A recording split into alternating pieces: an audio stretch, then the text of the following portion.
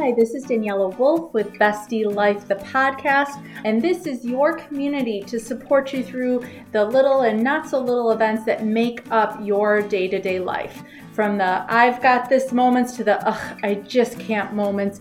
We are here to empower all women to find and develop the skills they need to find peace, balance, and the bliss in their busy. Through solo episodes as well as interviews with amazing women who share their journey and their story and how it works for you. I hope you find the inspirations to make you laugh, think, as well as maybe rethink what you thought you knew, and connect as we realize that we are all living similar ups and downs and don't have to do it alone. So excited for you to hear this episode, and thanks so much for joining me today. I love sharing and talking about burnout and talk about this for hours. I get so excited and so passionate about this because I think it's so important. And especially as entrepreneurs, people always assume burnout comes from something negative, a job we don't like, something that we're not happy about. But actually, entrepreneurs can be more at risk for burnout because this is something we're so excited about. We're so passionate about. We enjoy this. We like to spend our time doing these types of things. We're personally invested, both emotionally and financially. And so we can ride those highs and lows of a business that we know we all can experience so much more profoundly because of that personal investment, as well as, many times we're solopreneurs. And so we're kind of in our own little bubble. We can be in isolation, which is why I love amazing groups where we can get together and support each other and kind of recognize we're all going through some very similar things and to support each other in that way. And so my goal is to help not only to prevent burnout,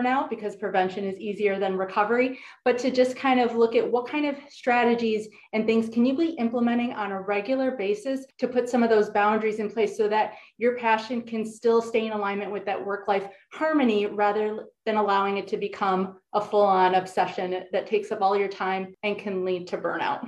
So there's three key areas I like to help kind of enlighten people on and focus on when it comes to preventing that burnout. The first one is your mindset.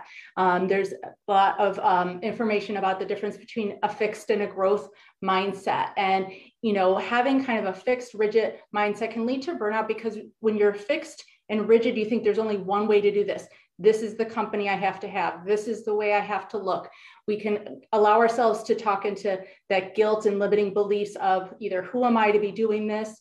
Or, I always should be doing this. I feel guilty if I'm not working on our business. Where with a growth mindset, you're able to pivot. You give yourself the grace that maybe your business is going to change. It's going to look a little different. You allow yourself to take time away from it and recognize that you can have other interests. You can do other things and that it's not at the detriment of your business, and see that it's actually going to help you grow, be more productive, be more creative if you take that time away. And so rethinking the way you look at your business, approach your business, and approach your day, that mindset part of it is sometimes the most important part that gets overlooked because it doesn't look as actionable. People love to jump to action. Tell me what to do. Tell me what steps to take. But I always think, the way you think affects the way you feel. And when you feel differently, you act differently. And so if you don't focus on the way you're thinking, those actions won't have that intention behind it to really make a difference. So I always ask my, clients and the people I talk to,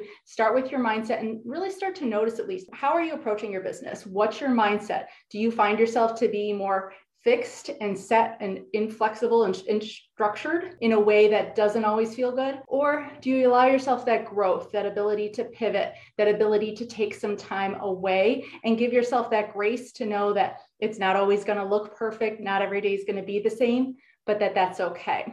So that would be the first step for mindset. The second has to do with your time. I know time is one of those huge areas we always think we can never get enough of. We always want more of. It's interesting. I was reading this article that talked about how back about 100 years ago, a sign of success and wealth was how much free time you had, where now busy seems to be that badge of honor, that value of success, where if you're so busy where you don't have free time, you must be important. And so the way we've looked at time has definitely shifted. rigid, and we need to be able to kind of reclaim some of that time in order to help ourselves not get burnout in our businesses. And there's so many ways we can end up looking busy in our day. A lot of times in our business, we can be working for hours and hours, but it's not necessarily all productive. We can go off on social, we can go do a lot of different little things. But by really taking control and being intentional with our time is how you can help kind of decrease your fatigue, decrease that drain on just feeling like you're always in it and that chances of burnout. And there's a lot of different tools to help you do that. There's the Eisenhower matrix that can really help you prioritize what's urgent and what's important. And there's a whole strategy with that. Using the Pomodoro method, being intentional about working for set periods of time and then taking intentional breaks with that time. Because once you prioritize maybe 2 to 3 tasks that you're going to work on that day, and then having set time to do it, you're actually able to be more present and focus and get away from that multitasking that we do get caught up in sometimes when we just have like 5 things on our plate and we're trying to juggle them all at once. Being intentional and focused makes you more productive, makes you more present, and it helps, again, make you more productive in the long run and more creative and just less chances of burnout. So by setting the priorities, setting specific times for those days, and then having the intentional scheduled breaks throughout your day, because I think that gets overlooked too. When we plan our day, we plan what we're going to do, but we don't always think about what am I not going to do?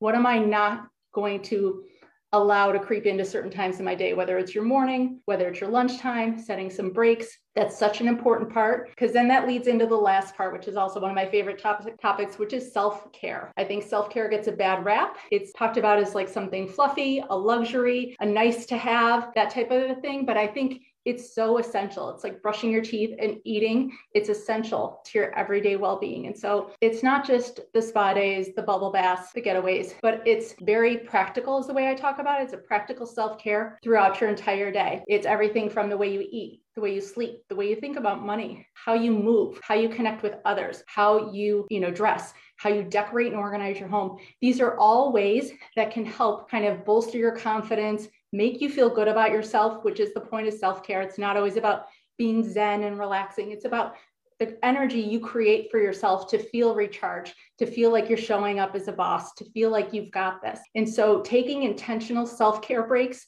throughout your entire day, 10 minutes here, 20 minutes there, is really the key to being able to help kind of build that toolbox and prevent that burnout, have that constant armor, because life's going to happen. We might think we have it all planned and together, and then poof, something comes up, whether it's with your family, whether it's with your kids, whether it's something in your business.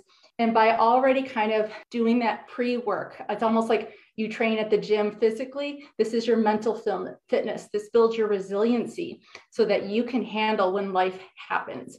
And it doesn't have to be done in isolation as well. I think that's another misnomer. People think it's got to be quiet and the lights and your breathing. Laughter is a great form of self-care. Getting together and connecting with others, laughing, talking, sharing, not staying inside your bubble is a great way to practice self-care. Taking a 10-minute walk in nature. Nature is so restorative. Drinking water, having those breaks throughout your day, listening to a podcast. Like I said, having that space in your home that when you get there at the end of the day feels like your retreat, feels like your space that makes you feel good. Knowing what clothes fit you well so that you're like, I got this today because I'm not tugging at a shirt that feels too tight or things like that.